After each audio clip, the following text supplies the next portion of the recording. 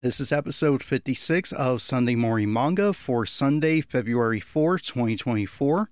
It is not safe for work. Let's get started. Welcome to Sunday Morning Manga. I am Derek S. McGrath. My pronouns are he, him, his. You can find a transcript and links from today's episode at dereksmcgrath.wordpress.com. Contributions are appreciated at coffee.com/DerekSMcGrath. Purchases from my Amazon wishlist are also appreciated.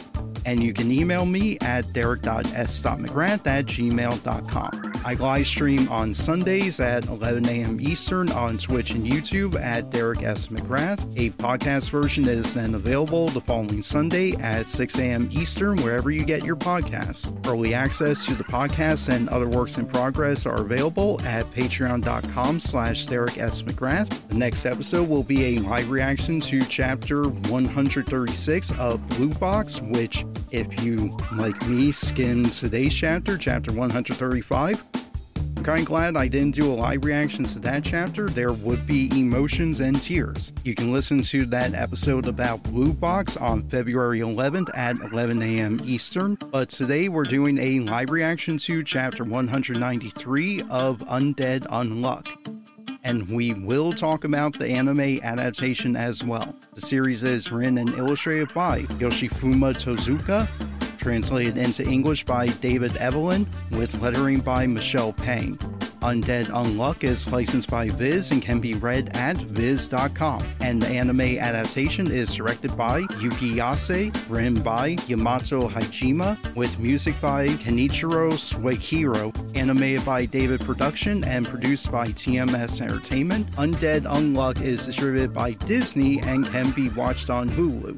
And Disney should stop catering to the fucking right-wing fascists, but we'll get political at the end of today's episode. Last time I talked about Undead Unluck was on June 25th, 2023 in episode 43, covering chapter 164. I also wrote about Undead Unluck on November 12, 2023, about chapter 183, and that was gross. A short version. Chapter 183 was about Rip doing a surprise double wedding to the siblings Latla and Layla without telling either of them beforehand. I refer to this as faux sentimentality that felt more like a harem fantasy rather than any serious consideration about polyamorous relationships or even the feelings of the two people he is marrying that he waited to reveal he was marrying until the wedding itself. So that's the short version. You can read the entire post. Link is in the description. In any case, the last time I talked about Undead Unluck was in June 2023, and since that time there has been an anime that already has 17 episodes, so let's talk about the anime briefly.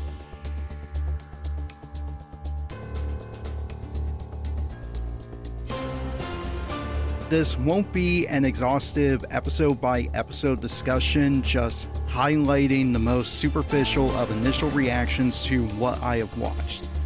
This will mostly focus on the animation, pacing, and character designs. I won't be getting into the Japanese or English casting and dubbing, so let's just bullet point what does and doesn't work, including some very subjective complaints that the series doesn't have to answer for, but that I'm bringing up anyway because I'm being subjective.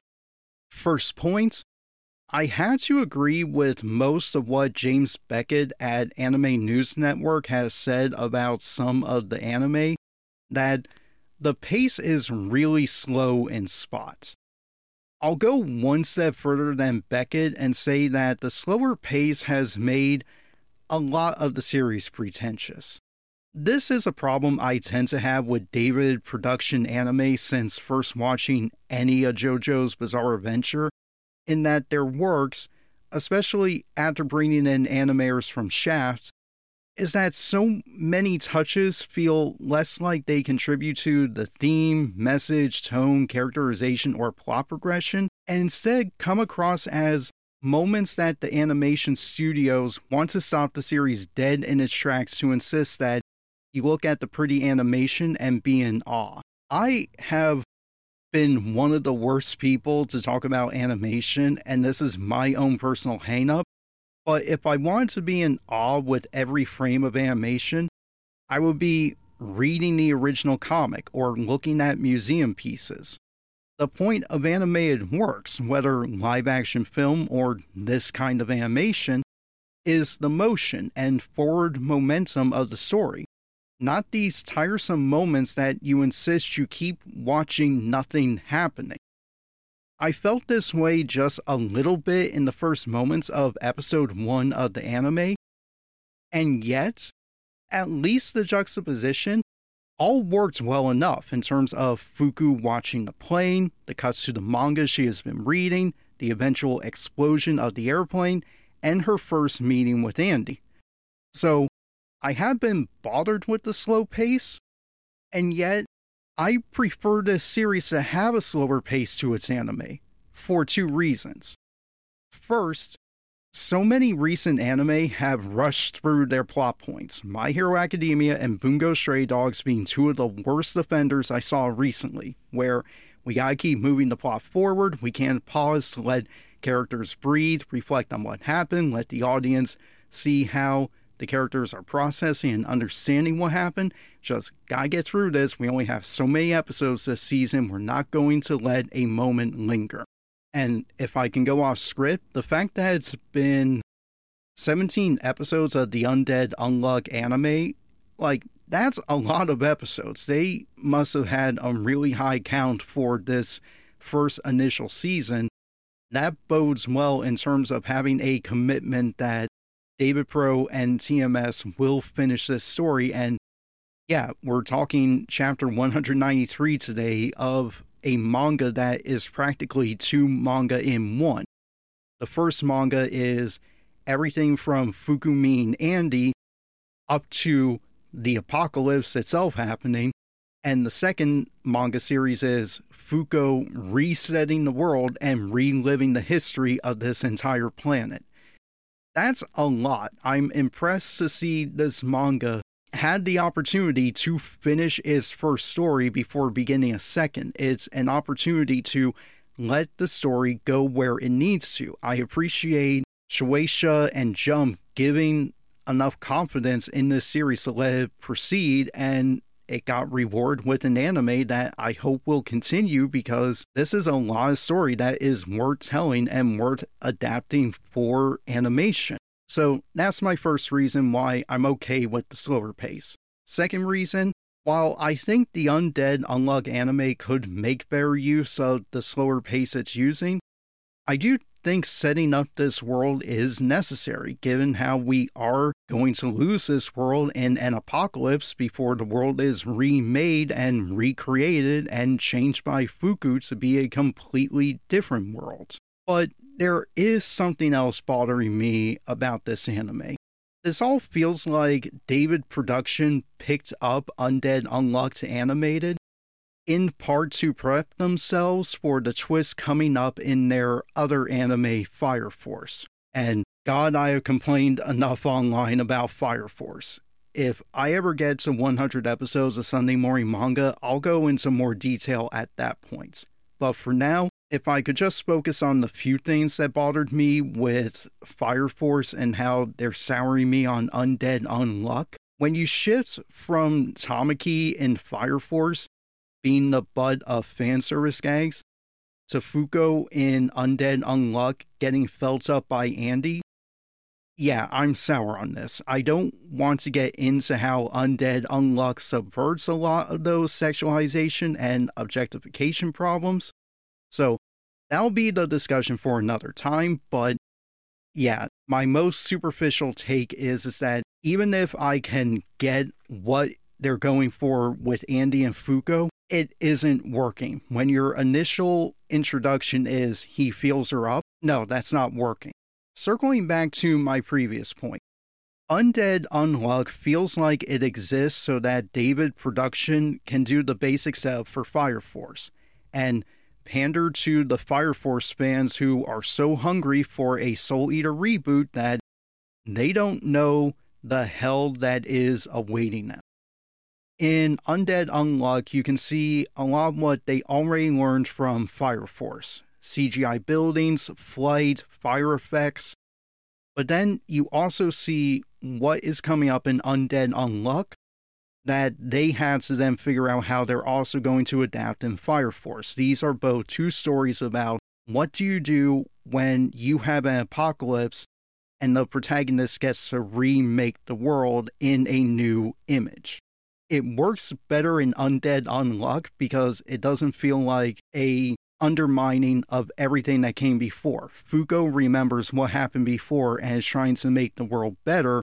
Fire Force was just, let's just remake this setting into Soul Eater so that we can connect these two disparate series because they have the same creator. It was a conceited marketing ploy and the creator wanting to pat himself on the back rather than feeling like a coherent narrative where Fire Force logically leads to Soul Eater.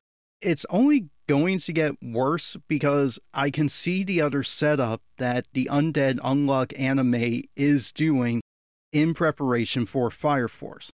When Undead Unluck, either in the episode proper or in the closing title sequence, has all of these live action photographs, when I saw that, I thought not only is this lazy, but I recognize, they took those photos and the live action because they know in Fire Force there's going to be a live action sequence, so they're gearing themselves up to figure out, okay, how do we incorporate live action into animation?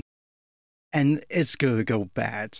This isn't even like Pop Team Epic figuring out how do you do that and make it funny. This is how do you do it and be so pretentious and over the top to act like you're saying something meaningful when you just change media for the sake of a shocking twist rather than this is earned, this logically follows, this was necessary. All of what I'm rambling about is just, all of this is done in Undead Unluck, I think, for the sake of getting ready for the twist coming up in Fire Force, and damn it, I really wish I wasn't thinking like that. I wish that Undead Unluck was able to stand on its own, instead of it seeming obvious to me that it's being roped into the shit Fire Force is doing, and that they had to do all this work in Undead Unluck knowing, okay, we're going to have to do this big project in Fire Force. Let's test ourselves by forcing it into Undead Unluck first. This isn't like watching a Pixar movie where you realize, oh, first they did toys, then they did bugs, then they did monsters with hair, so that over time they could get more and more photorealistic, so that by the time they do Finding Nemo is simultaneously cartoony, but still realistic or at least believable when looking at the ocean. This all feels more like they had an attitude of making Undead Unluck, maybe with the money that they have off of TMS and Disney, to make something that gives them the skill set and knowledge to pull it off in Fire Force. And yeah, this is now just me doing the thing I said I didn't want to do, which is once again complaining about Fire Force. So need to drop that, get back to the script. Let me wrap up with my thoughts on the anime with what it does really well and what gives me hope for the future of the series. It's largely based on what the manga took a long time to pay off, and that was Fuko's progress as a character, where she emerges as the chief protagonist of this series. That it's not Andy as the protagonist causing things to happen. When we get to the pseudo reboot within the series, it's Fuko who is controlling the forward momentum of this story. I do think it's a lot to ask an audience to sit through what is not one series, but actually two series due to, again, the global reboot where Fuko is the only one to remember the old world and is trying to change historical events to prevent it from happening again. But I can say, if you were to skip Undead Unluck episodes, then come back once the anime gets to its pseudo reboot with Fuko, now as the actual lead of the series, that may be the better course. I know that's insulting to say, don't worry about the current 17 episodes, just wait until you get to, I don't even know when they're going to adapt that reboot part. So episode 50, probably not even that, probably far later. It's not fair to the series because then you're not giving it viewership and then they don't have a reason to adapt more. But if you were to do that and say, I'm going to wait until it gets to that reboot, I don't think it would be that bad. That might be the better course because there is so much of this world building in the anime so far that can get exhausting and does get in the way of Fuko's story and in the way of actually feeling anything meaningful when characters die, when power dynamics change. The anime throws a lot at you initially in terms of alliances shifting, people coming and going, that it's a lot to follow. I think it's an easier story to read when it's Fuko experiencing this new world, in part because she gets to see the origin stories for so many of her colleagues, and yeah, that's actually easier to follow. And that'll bring us to today's chapter in a moment, given that it's Fuko witnessing Top's origin story, but to get to that chapter today, let's do a recap of what came up in the previous chapter of the manga first, then we'll get to today's live reaction.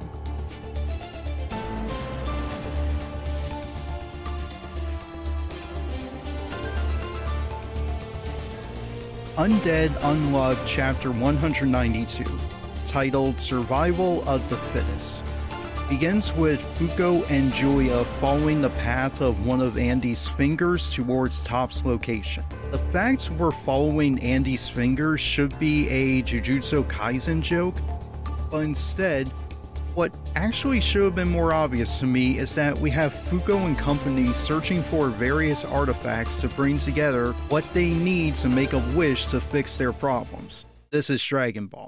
That should have been obvious to me when it is Fuko and Julia literally riding on a cloud through the sky. I'm going to skip over Fuko explaining how superpowers work in this story, except to say it is the inverse of how things were before, where Fuko is now the one who is doting over Julia for being so young and, quote, adorable, where before it was Fuko who needed things explained to her and was the endearing character because she's the one who needs everyone to explain what is happening. As I sort of complained about one scene in Akane Banashi last week, I appreciate the exposition here for new readers to catch up on what is happening, as there are so many serialized narratives that could use those reminders without requiring something intrusive like yellow editor's boxes. But for me, if I can skip this stuff to move on to the next part of the story, I'm going to, unless there is something there to hold my attention for a gag or character progression such as, again, Fuko referring to Julia as adorable, to clarify to the audience how the power structure has changed in the relationship between Fuko and Julia. Or, there is one other beat here to try to progress characterization. When Fuko says that she killed her own family, Julia pulls her in for a hug and insists that no, it wasn't you yourself who did, it was your ability. That's what killed your family. You had no control over something because you didn't even know it would happen. Or, there is the dangling of some new mystery in front of us. That being, Fuko saying that they all had their superpowers for some bigger reason, that they were chosen for a reason to have these powers. But before Julia or we in the audience can get that answer, we're interrupted by Top's arrival as he is going across rooftops with stolen items. Fuko notices that Top's limbs aren't injured as usual from his inability to stop. I'm going to guess that implies he has not completely unlocked his ability, which explains why the conclusions to this chapter has Fuko facing off against Top, where is the point he really lets loose. But if I may skip ahead in the story, we do get that explanation on the next pages. In the old world before the reset, Top didn't know how to stop. He could only stop by injuring himself. In this new timeline, Top has learned he can stop if he absorbs the force of his acceleration by kicking into something. He's moved from, I need to injure myself, to, oh, I can injure or damage something else to stop my forward momentum. We'll circle back to all that explanation in a moment. But we had to turn back to the pages to see another scene where Haruka is trying to capture Top. So, if I can change topics to one other complaint I have about Tezuka's artwork, some characters just look too similar. There's something about the round faces and similar eyes and mouth shapes that make it hard for me to differentiate certain characters, in this case Haruka, who is trying to capture Top, and other characters such as Andy. So you have Andy and Haruka, they all just look too similar to me. I blame some of this on the way Tezuka draws smiles, as even Top's smile here looks too similar to the slasher smiles that Andy and even Fuko give. It made sense that, oh, Fuko's looking more like Andy because she's taking on his role. That makes visual sense to communicate a message. Top just having the same smile as Andy and Haruka, as Andy and Fuko, kind of saps the importance, the meaning of it. It just becomes, this is how Tezuka draws a slasher smile, there's not enough variation. I can appreciate the silhouette variations that Tezuka brings to their characters. It's just when it comes to faces, something looks way too similar between all of them. Anyway, back to the plot. Fuko is trying to figure out why Top now has a new way to stop his acceleration. Haruka explains that while Fuko was busy with other work, she interfered in Top's timeline so that rather than sticking with track and field at school, Top quit running, which is what prevented the tragedy that ruined Top's future and required him to injure himself to stop running.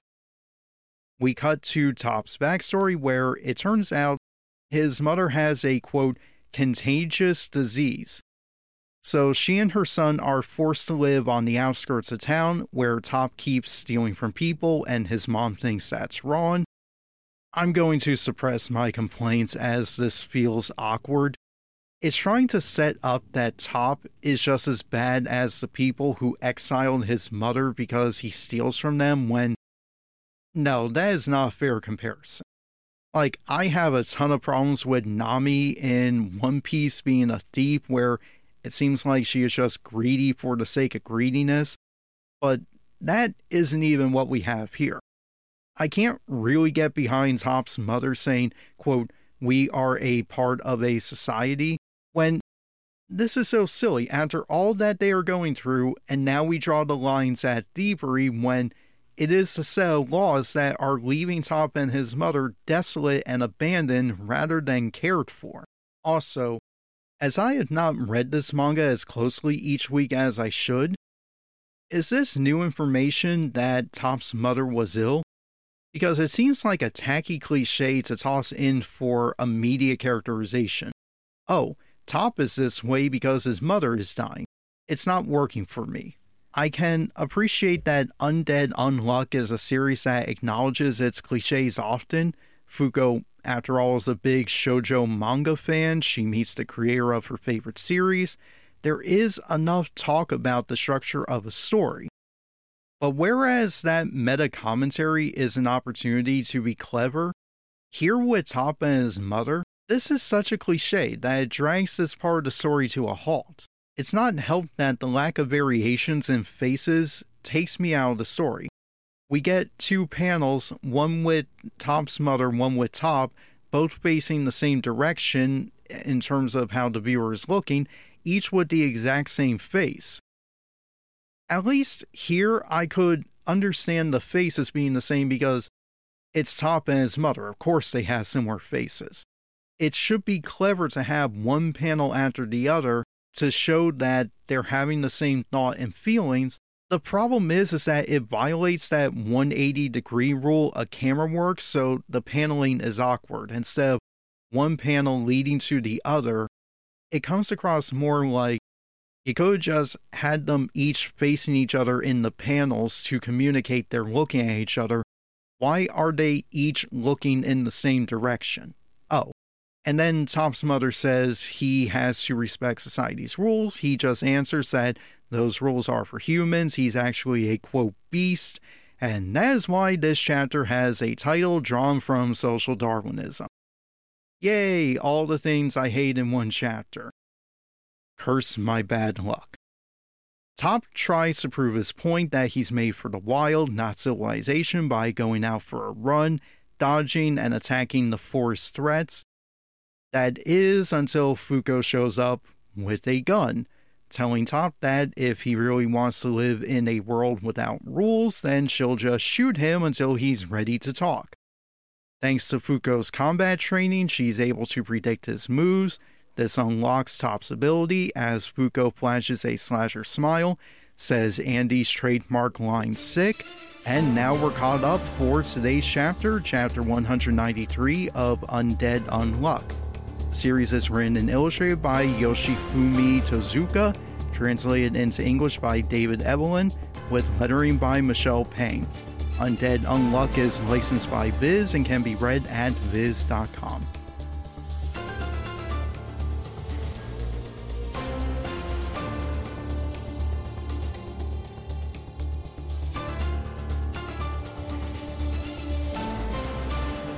We begin with a flashback to 3 years ago.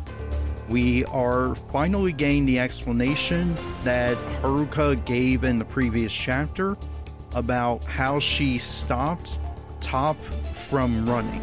I'll be curious to see where this goes because I don't know why we're getting the flashback. I thought Haruka's explanation was actually sufficient. I kind of enjoyed one of the rare moments of, no, you didn't explain this well enough. It's like, no, that was a fine explanation. I don't need to see it represented. Let's keep the plot moving forward with what Fuko is up to.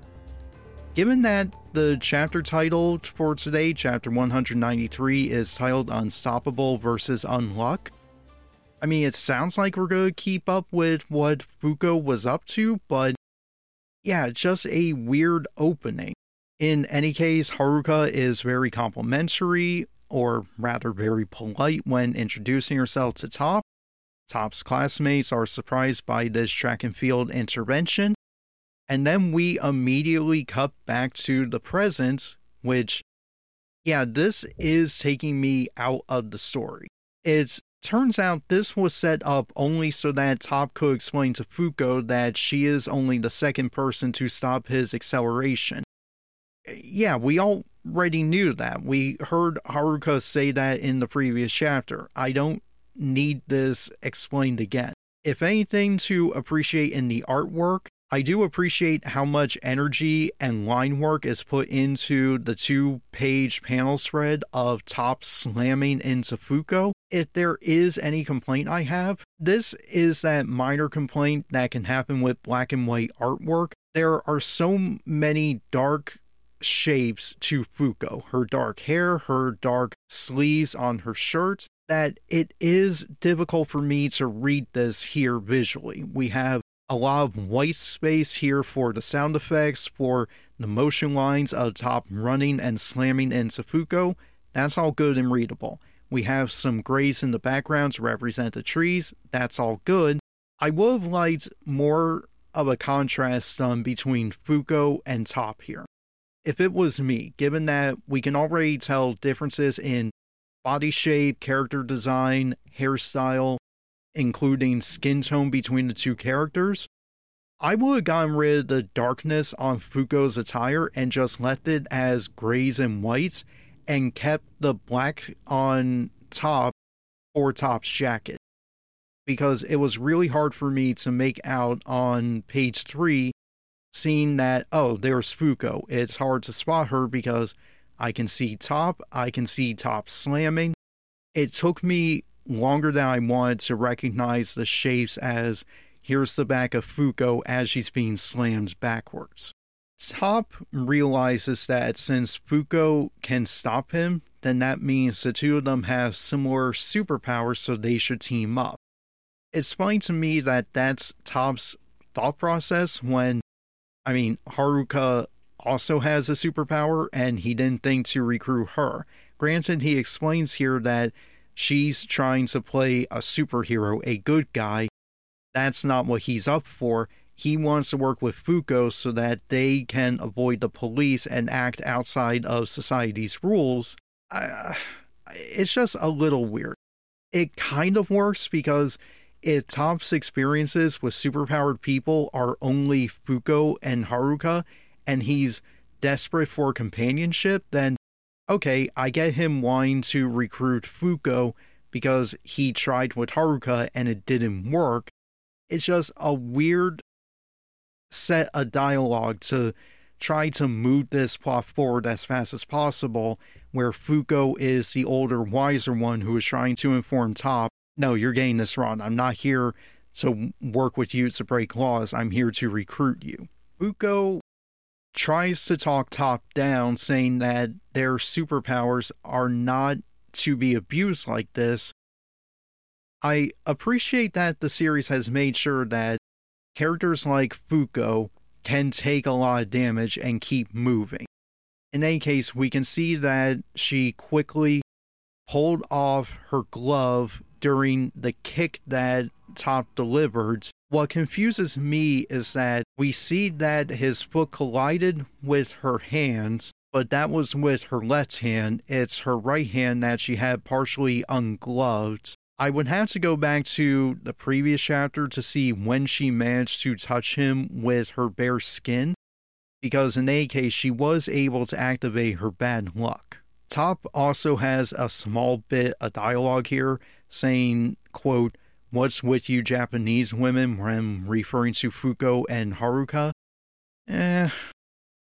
There's not much I can do about that. It's not the worst line you can deliver because you do understand where Top is coming from, and it's not a moment where you're supposed to agree with him. The bad luck gets triggered, but it's bad luck that I'm having a little difficulty following in the visual action, and then I'm having to look at Top's explanation as he's narrating to himself that the trees all started falling. It's a little hard to read when Top is running around to avoid the trees. It's mostly sound effects and action lines to communicate the tree fell. I wish this had been, for lack of better phrasing, animated better in the paneling. Anyway, I do like the background gag that Fuko already left and was already behind him. It's a nice treat to the viewer for paying attention, aided by having the word balloon, a really big word balloon, coming out of the little tiny figure of Fuko up in the air, ready to descend onto him. Fuko grabs onto Top. Top, again, is falling into the we're making him unlikable by having him say things that we can understand why he's saying them, even as we don't like it. First was complaining about Japanese women. The next one is referring to Fuko as some chick. Yeah, again, we get where it's coming from. This is the kind of speech he would have. It is making him unappealing, but that's kind of the point. We now have Top going into Shigaraki mode, where after he manages to get Fuko off of him, he says he knows why he has this ability, and it is because the world turned its back on him and his mom. That's why he has this power, so that he can, quote, seek revenge.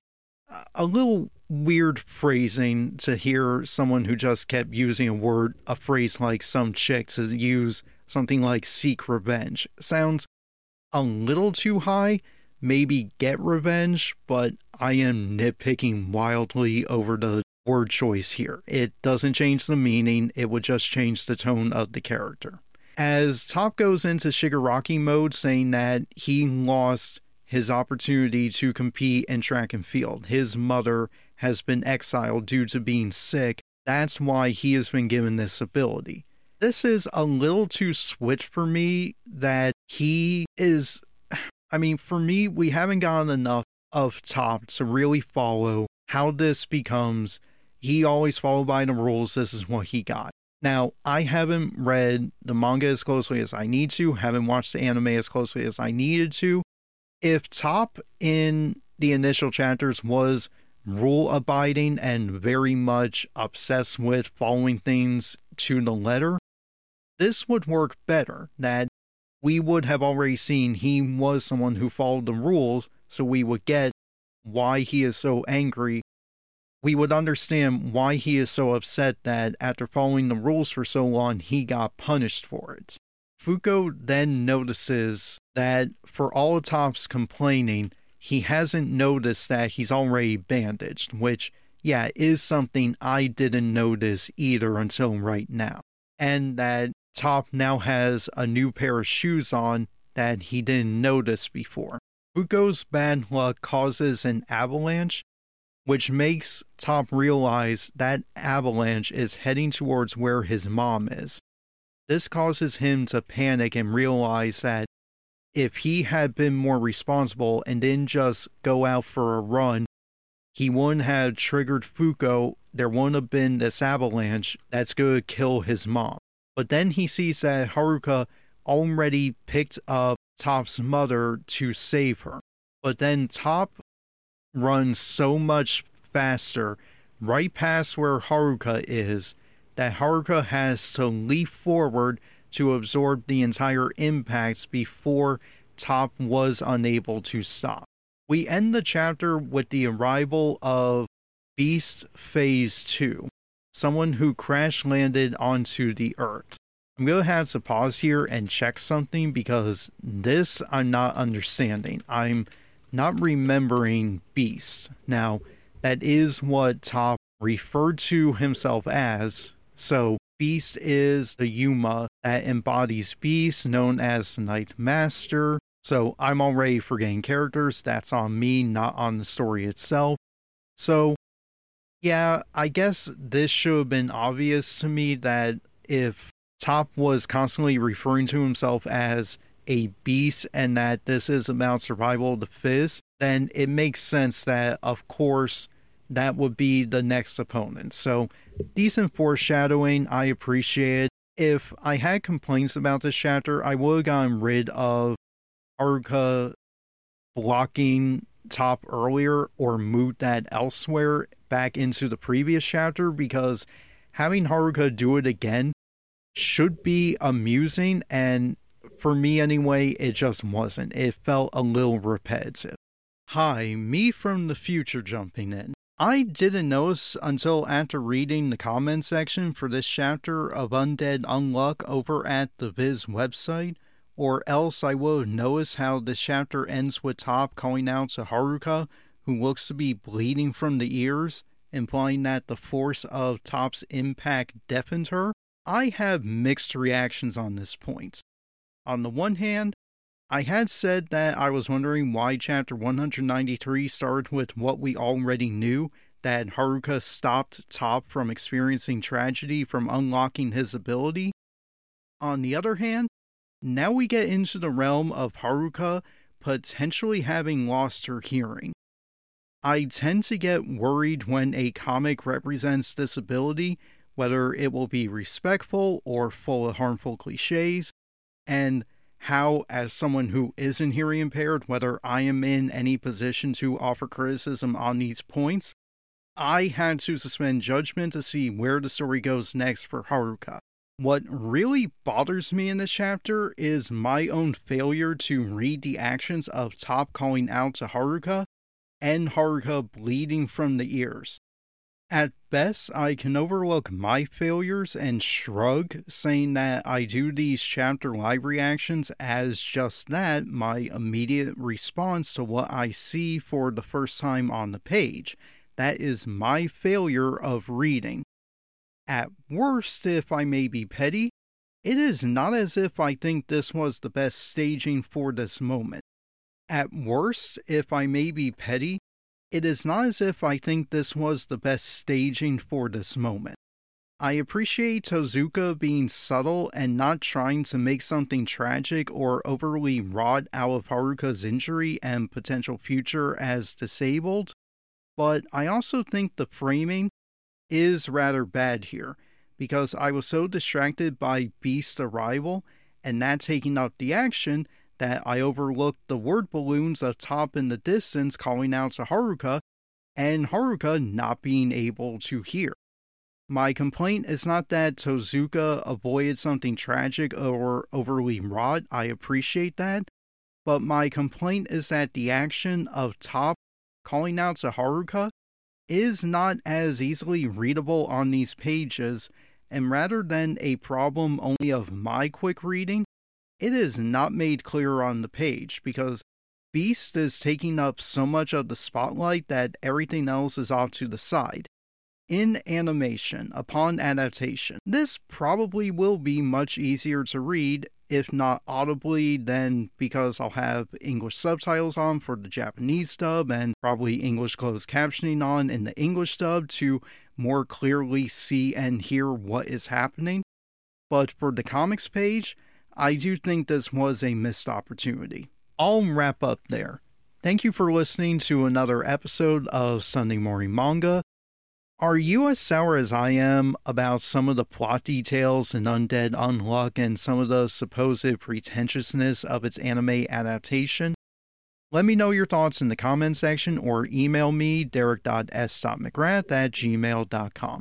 If you like what you heard, please let me know. Contributions at coffee.com/DerekSMcGrath and patreon.com/DerekSMcGrath are appreciated.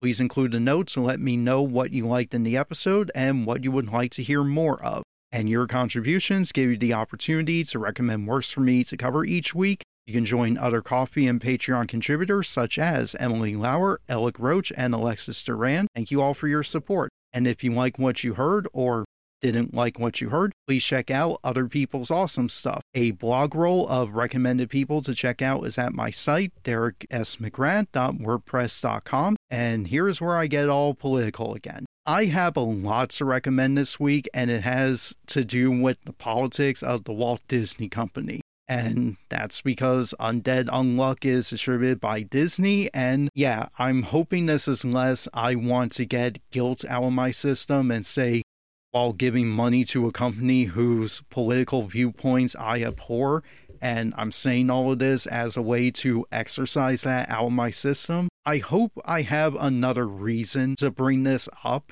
that I hope this encourages us to recognize corporations make big mistakes, but they had the opportunity to do the right thing, and then they don't because they need to be regulated and can't be trusted to act properly without supervision. And before I continue, I'm going to have to repeat this over and over again. The views and opinions expressed by me are my opinions, not those of anyone else I mentioned or will mention. What I had to criticize about Disney is what I had to criticize about Disney.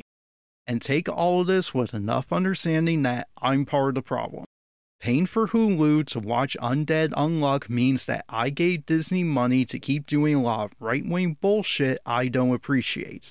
I briefly touched upon my complaints with Disney distributing Undead Unluck, given how sour I am on Disney's failures at being anti-bigotry, as they would rather throw women and people of color under the bus in a pathetic attempt to court right-wing buffoons. That's how I phrase it. It's not how the people I'm going to recommend phrase it, so I have to do my best to emphasize what is my point of view and what the people I'm citing actually say, because I'm going to be pretty negative against Disney and don't want to put words into the mouths of anyone else. Let's go through these recommendations. First recommendation, the YouTube channel Pillar of Garbage has an excellent video taking down Disney executive Bob Iger for apparently throwing film director Nia DaCosta under the bus when her film The Marvels didn't make as much money as hoped for, and putting the blame on anti-bigotry messages for not making enough money. So, let me say this, not what Pillar of Garbage is saying, but what I'm saying. Fuck you, Bob Iger. In any case, I am failing to adequately summarize Pillar of Garbage's point that Blaming politics and diversity for Disney's lower revenues is just a straight up lie. Check out their video on YouTube to learn more, and please visit their Patreon at patreon.com/pillarofgarbage. Second recommendation, Bob Chipman, Movie Bob. I'm pausing here to let people get their animosity towards Chipman out of their system. Chipman has a video about how Disney got itself into this mess, trying to cater to the right and therefore pissing off the left. Disney is a corporation. Disney is not your friend. And since I took that Disney is a corporation, not your friend remark from someone else, if I can include a third recommendation, it would be Tony Goldmark's video about the necessary changes to Splash Mountain, but also how those necessary changes are for corporate profits, not to be anti-bigotry. For me personally, this is all the more difficult to tolerate when, forget this diatribe, I saw a good interview with Disney-employed inventor Lanny Smoot about all the tech he has created and helped develop, including lightsabers and holodecks, and Smoot ended the interview emphasizing the value of inclusiveness in the sciences. Smoot correctly points out the value of all facets of life needing to be welcoming to people of all racial and ethnic identities, and yet, in my opinion, Disney as a corporation has undermined such work to welcome all people of all racial and ethnic identities into all facets of our lives. This anti-diversity, anti-equity, anti-inclusiveness bullshit is harming our economy, our technology, our humanity, our respect for other people, and I do not tolerate a company like Disney caving into right-wing dipshits. And I really do not appreciate people dancing on the early grave of Disney because they want to see the company fail when, sorry, I want to see that company get its head out of its ass and be an advocate for what they act like they are, for diversity, for inclusiveness, for equity, when all of that is undermined by their bullshit corporate ass-kissing to right-wing bigots and dumbasses. So, that's my diatribe about Disney, and I don't want to end with just doom and gloom. I want to recommend what we can do. I'm not going to act like giving Disney money to watch Undead Unluck is helping send a message, although I think it is appropriate to take political action. For now, all I'll recommend is what I'm going to talk about now until November, which is to check your eligibility to vote, and if you can vote, to register and keep checking your registration at vote.org. And I'm going to encourage everyone to visit postcardstovoters.org to help campaign for Democrats so that we can kick Republicans out of office. That's all for this weekend. Next time, let's talk about Blue Box Chapter 136. Schedule updates will be posted at youtube.com/Derek S. McGrath. Until next time, stay safe out there, people. Make sure to mask up, get vaccinated, install ad blockers, register to vote, campaign against fascism and against war and against ethnic cleansing and against genocide and against terrorism, and learn and practice anti-bigotry. I've been Derek S. McGrath. You have a good afternoon. Bye. Sunday Morning Manga is intended for information and entertainment purposes only. It is not endorsed by any companies mentioned, any persons mentioned, or any financial contributors mentioned. All names, pictures, and sounds are registered trademarks and or copyrights to their respective trademark and copyright holders. All original content is the intellectual property of the speaker unless otherwise indicated. The views and opinions expressed are those of the speaker and do not necessarily reflect the views or positions of any other persons mentioned in this episode. Aside from the names of Patreon and Coffee contributors, other persons, businesses, organizations, or entities mentioned in this episode are not sponsors of this episode. My remarks about those persons, businesses, organizations, and entities are not paid endorsements. Music today included the tracks Los Angeles by Musa Production, Sunshine by Lemon Music Studio, and News Time by Monument_Music. These tracks are royalty free and available at Pixabay. Links are in the description.